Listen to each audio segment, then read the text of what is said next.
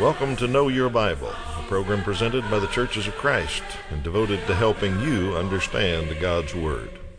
The Bible is a book inspired by God. It contains answers to your questions. The Bible reveals Jesus and explains His sacrifice. It contains God's plan for the family and timeless principles of parenting. Also has the truth about life and death. The Bible contains great financial advice and also answers questions of morality.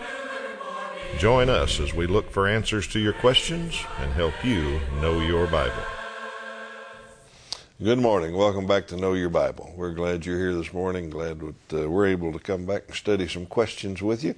And that's what we do on this program, is answer viewers' questions. If you've got something you've always wondered about the Bible, or maybe something in life you wonder what the Bible would have to say about it, we've got a phone number and a website on the screen you can use any time to get in touch with us.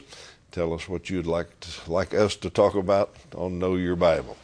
And hopefully we can all know our Bible a little bit better as we study some of these good questions that we get. Let me introduce my co-host here, Mr. Toby Levering. Hi, Toby. Good morning, Steve. Glad you're back and ready to go and studied up on some of these we got in the past few weeks. Always start with one for our viewing audience. Make sure they know a little bit of Bible here at home. And this one's about a businesswoman who sold purple cloth. What was her name? A very expensive commodity back in the first century, and this businesswoman did a good job of selling it, and we'll tell you her name at the end of the program. See if you and your family know that one. All right, looks like you drew the first one, Toby, so you get to start us off. Kind of a judgmental question. Okay. The question is, why do so many so-called Christians judge people and jump to conclusions? That's interesting because this question sounds a little judgy to me, but you're right. I think there are some folks in Christianity who give our Savior a bad name and who are more, maybe as you say, judgmental. Now, the thing about being judgmental and jumping to conclusions is it's human nature. You can't even help it. I mean, like I've inferred there, your question even has this kind of judgmental air to it. Like, all these Christians, they all jump to conclusions and they all judge people. Well, not all of us are that way. And so it's kind of something within our nature. Now, Jesus dealt with that. And usually the world takes just part of what he says and ignores the rest of it. And so Jesus did deal with this. What he didn't say was stop judging. He just said let your judgments be consistent. Let's look at the scripture, Matthew chapter 7, verses 1 and 2. Do not judge, or you too will be judged. For in the same way you judge others, you will be judged. And with the measure you use, it will be measured to you. Now, the world takes Matthew 7, 1 and 2 and just takes the first verse, actually really the first three words of the first verse. Do not judge. And there's no way. You can't tell me what's right and wrong. You can't tell me I can't do that. That's just being judgmental. Well, that's not exactly what Jesus was talking about. Of course, God is ultimately the judge, and He is, our goal as Christians is to make our judgments that we have every day consistent and lined up with His. The world says, judge not. The world says, don't judge at all. That's what Jesus said. Well, that's not entirely what Jesus said. The world says, judge not means you can do whatever makes you happy. God just wants you to be happy. He doesn't want to judge you. He just wants you to do whatever pleases you. You can't call good good. You can't call evil evil. And, well, that's a misconstruing of what the Scripture says. So we've got to be careful. And every time we look at a verse or think we understand something, we got to look in the context of Scripture. The Word says, Jesus says, the way you measure it out is going to be measured back to you. And we know that's true. The attitude that you have toward other people is reflected right back to you. And so if you think everybody else is judgmental, you're probably going to come across as judgmental. If you think everybody else is whining and complaining, you're probably going to come across as a whining, complaining person. So you have to be careful. The measure you use, it'll be measured right back to you. There is a difference between judging, which everyone must do. I mean, being a Christian doesn't mean we just open our minds and take out our brain. And Jesus told his disciples to be as shrewd as serpents and yet as innocent as doves. We got to think as Christians. We got to be able to judge. But being judged, in our judgments, we have to be fair. We have to apply the same standard to other people that we apply to ourselves. And that's the harder standard that Jesus called Christians to live up to. So, why do so many Christians judge? Well, probably they've got a judgmental attitude. But we can fix that if we can work to become more like Christ in His ways and His words. All righty, thank you, Dobie. We get a lot of questions about cremation. Recently we got a couple together, and when I saw them, I said, Toby and I'll just talk about that whole topic. Let me show you one here. First viewer says, is it a sin to get cremated? Does it mean we won't get to heaven? And then let's look at the next question that we got. It's almost the same. If you got time, can show it. Will being cremated cause me to go to hell? So a lot of people wondering about this cremation, and one thought I had was it can't be a sin in one sense because somebody else is doing it to you. You know, if I haven't talked to my family and haven't decided how I want it to be buried or cremated or whatever, and they make that decision, it's not something I did. But most people talk about it, and hopefully everybody talks about it. Yep. In fact, that's our final advice usually on this, is that families ought to talk about it and agree, because some people are a little squeamish about it. Let me just tell you about the Bible. The Bible doesn't mention it, really. The Bible doesn't condone it or dissuade us from doing it or say it's a sin or anything. It just doesn't talk about it. The Bible talks about burials. Admittedly, the saints, Abraham and all them, it talks about where they were buried, and talks about how long the funeral lasted and how long they took to bury and mourn and all that. So it doesn't talk about cremations, but it doesn't condemn them either. Now, our viewer's big question, will this affect our getting to heaven or resurrection or any of that? Yeah, and that's part, the end of the question. They say, does it mean we won't go to heaven? And we have the other one which says, will it cause me to go to hell? And that's people's big concern is, as I prepare to exit this world and do something that will mess up eternity for me. And you need rest assured that however you and your family decide to take care of your final remains, that will not affect your eternity or the resurrection body, as the Bible speaks about. You have absolutely nothing to worry about there according to Scripture, regardless of how the body decomposes, decays, or is interned, is not going to affect your eternal destination. In other words, when the day of the Lord comes, the judgment day, and the dead are raised, how is that going to happen? That's what people wonder. What if my body's all ashes? How am I going to have a resurrection body? Well, God's going to figure that out.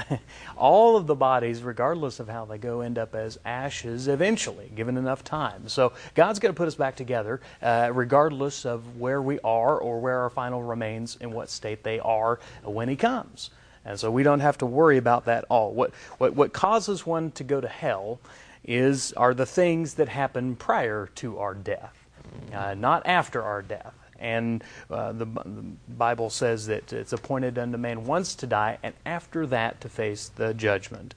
And so cremation just simply has to do with how we dispose, what we do with the remains of the physical body.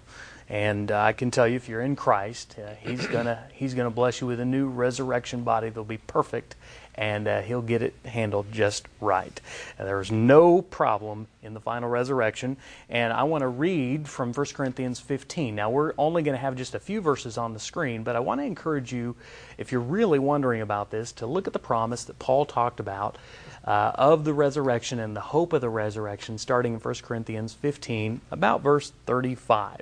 And he explains very well how this is all, not how it's all going to work, but that it's all going to work, and that the resurrection will be handle all of these questions and concerns. So let's look for our purposes just at verse 50, and Paul says this, I declare to you, brothers, that flesh and blood cannot inherit the kingdom of God, nor does the perishable inherit the imperishable. Paul goes on to say that we will be raised. In fact, I'll read a couple of verses. There are heavenly bodies and earthly bodies, and each has a different kind, but it is sown in dishonor, it is raised in honor. It is sown perishable, it is raised imperishable. It is sown in weakness, it is raised in power. It is sown a natural body, it is raised a spiritual body. And so we understand that we really don't understand, but the resurrection body is going to be a wonderful, beautiful, powerful recreation of God. And the cremation doesn't affect that eternal state in any way. Yeah. We're told that we're judged for things done in the flesh. Mm-hmm. So our life is what determines whether we're going to heaven or hell. I think a lot of people hear stories from history, perhaps, that affects their belief in this. During certain times, there have been people who have told people, we're going to burn your body so it can't be resurrected as a punishment for being a heretic or something like that. I remember reading one story about, I think it was the Chinese that were communists that were persecuting Christians, and they knew that Christians believed they'd be resurrected somehow. So when they killed them, they would bury their bodies one place, and they'd cut their heads off and bury their heads somewhere else. And they told the Christians there, see, that fixed it. You can't be resurrected. Well, they didn't know our God. He got them all back together just fine. But I think people hear some of that kind of history and think, there must be something about creation that is going to mess things up. And the Bible just doesn't say that. So we'll trust God to get us back together, whatever I know we can do shape we're in then. That's right. All right. Let me talk about a good way to study the Bible for just a moment. We enjoy answering questions like this, and hope if you watch Know Your Bible long enough, you'll know a few things about the Bible. But by sitting down in your own home with your own Bible and some free Bible study materials from Know Your Bible, you can learn a lot more about the Bible. We've got a number of courses. We start with one that's real basic, it's not tied to any denomination or any creed of man or anything else. It's just a Bible study, and it helps you get familiar with your Bible. You learn the different parts of it. The Old and New Testament is where it starts. Then a number of different themes from the Bible. Once you've got through that course, we've got a nice certificate that we'll get you because you graduated from that one, and then we've got another advanced one beyond that and a number beyond that. You can keep studying the Bible for a long time with Know Your Bible study tools, and folks that do and continue on through it send us some really nice words of thanks and tell us how much they learned about the Bible. So if you want to study the Bible in your own home, here's a great way to do it. The phone number, website on the screen, just use either one of them. Tell us you'd like that free course, and it'll come, and it'll be absolutely free. You won't get on a waiting list, on a mailing list. You won't get on ask for money. You won't get letters telling you about why we got to have money for this or that. Nope, you'll just get some free courses and a good way to study the Bible. So give us a call. All right, viewer wants to know, pretty simple question, where does it talk about the Trinity in the Bible? And it's also a pretty simple answer. The Bible doesn't talk about the Trinity. It doesn't say that anywhere in the Bible. That is a doctrine or a teaching that has come from study of the Bible. A doctrine, when a person or a church or a denomination or anything comes up with a doctrine, it's how they've studied the Bible and the best answer they have about some topic in the Bible. This topic of who God is and whether he's one or three or all that is a doctrine that makes sense to 99% of Christianity. There's a few people that say, no, there can't be such a thing, and are Unitarians, believe in one God in some way.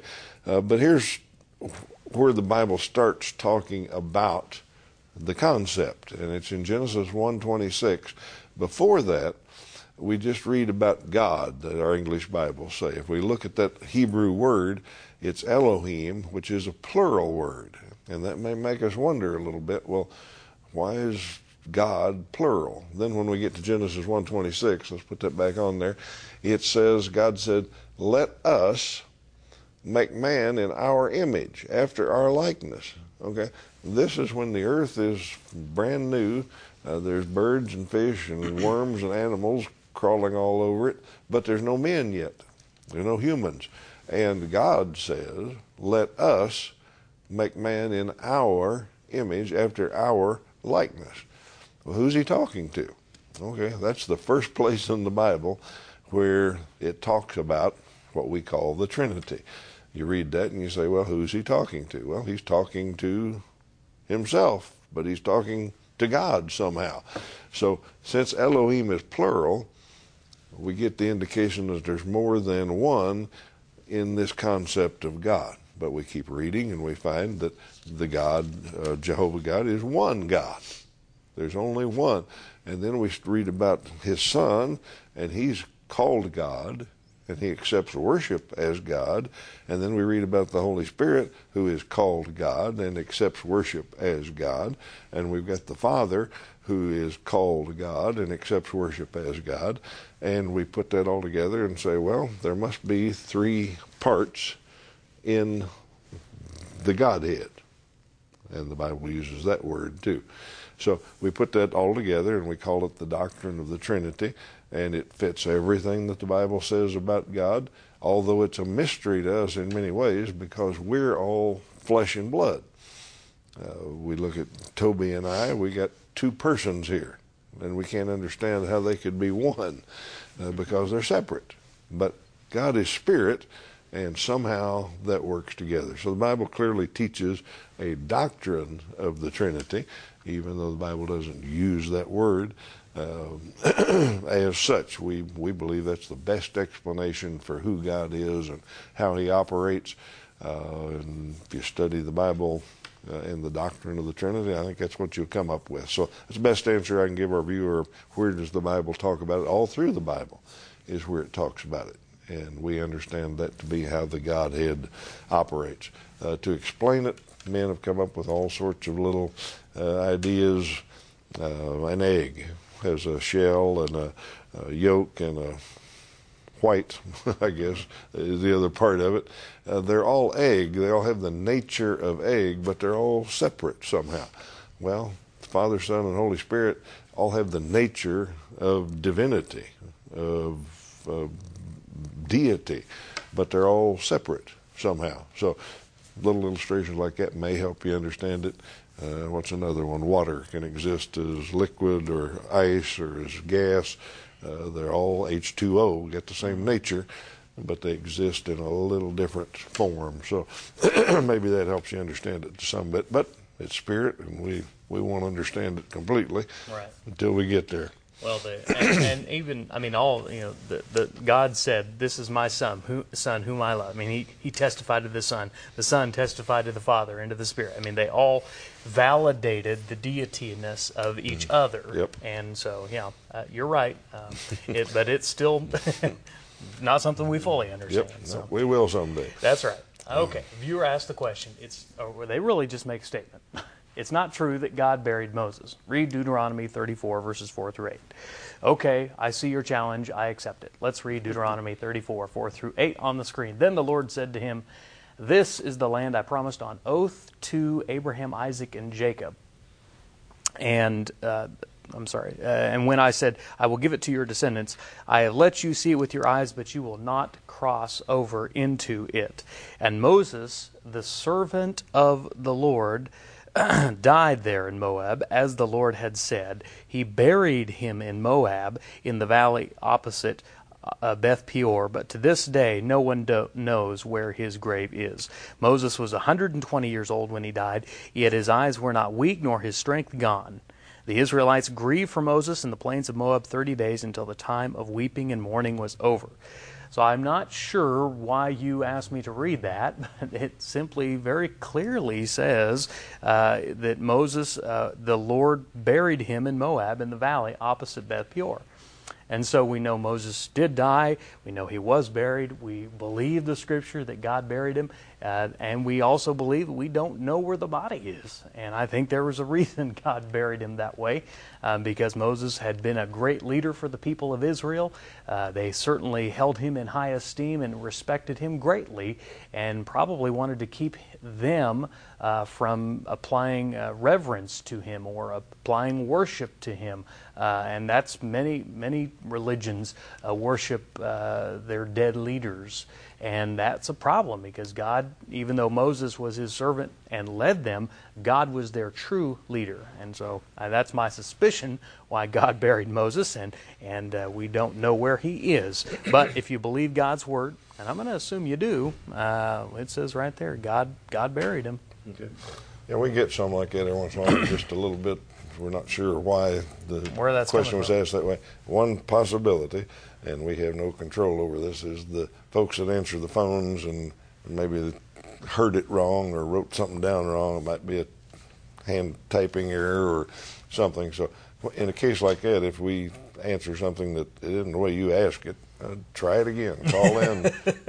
No, give us another shot at it. We're not perfect. We mess up every once in a while and get the question wrong or take it a little bit wrong or something. So that one not quite understandable, but if we got it wrong, give us a shot at it. All right, my turn. Does God really know everything? It seems life is pointless if God knows everything before it happens.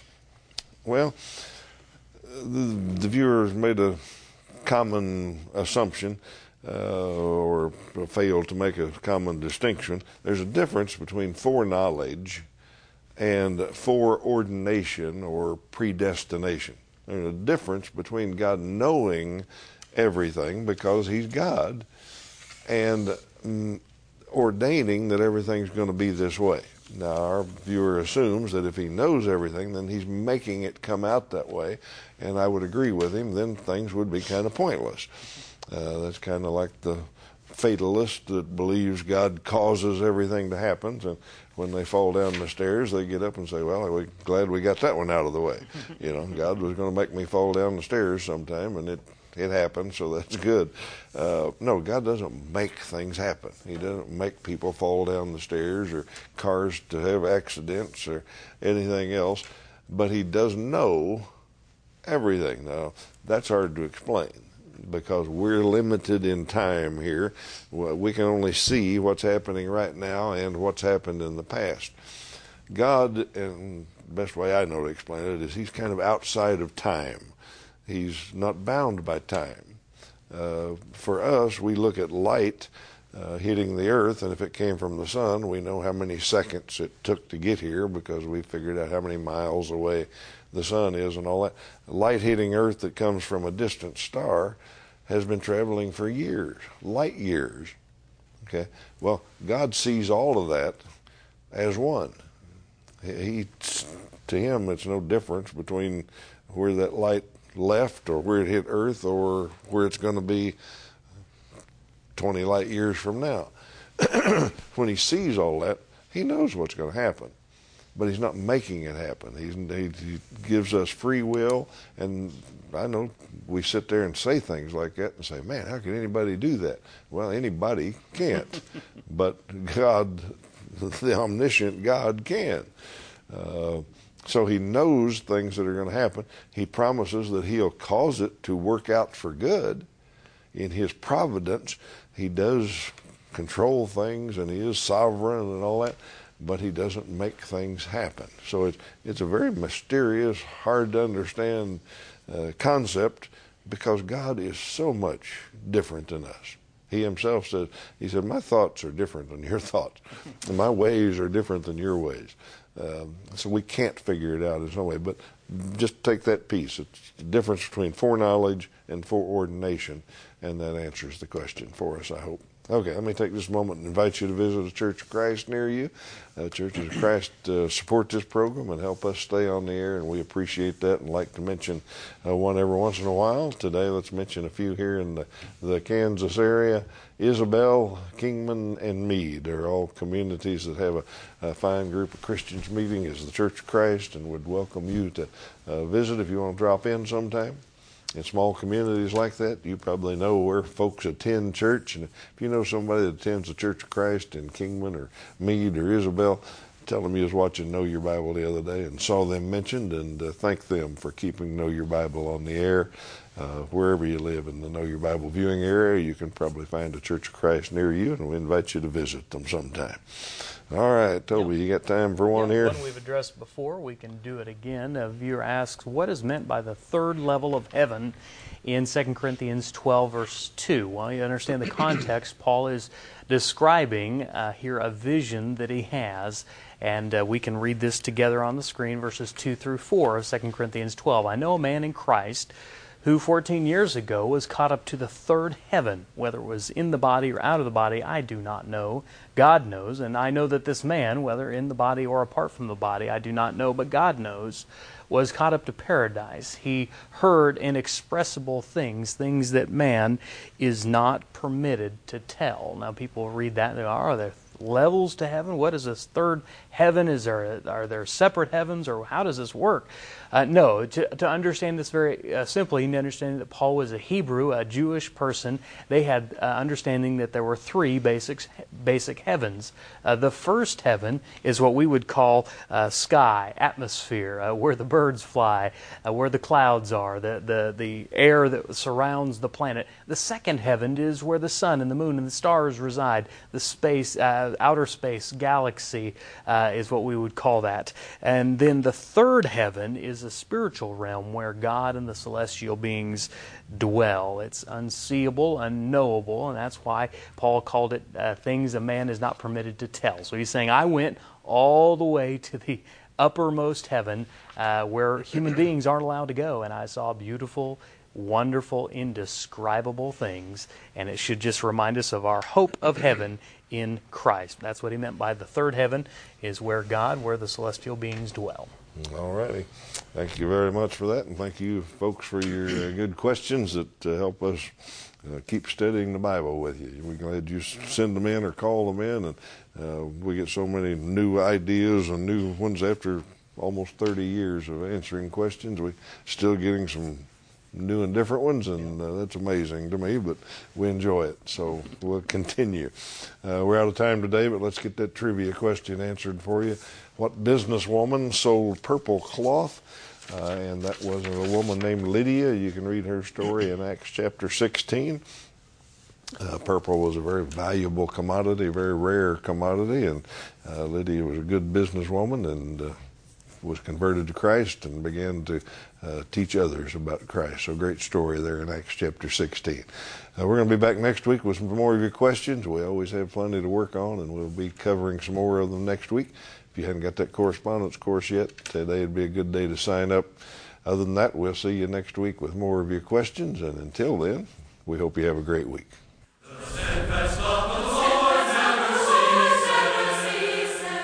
Know Your Bible has been presented by the Churches of Christ in your area. Churches of Christ are non-denominational, and each congregation is an independent group of Christians seeking to do God's will. Our goal is simple New Testament Christianity. We follow the Bible as our only guide. Contact us with any questions, and we encourage you to visit a Church of Christ near you.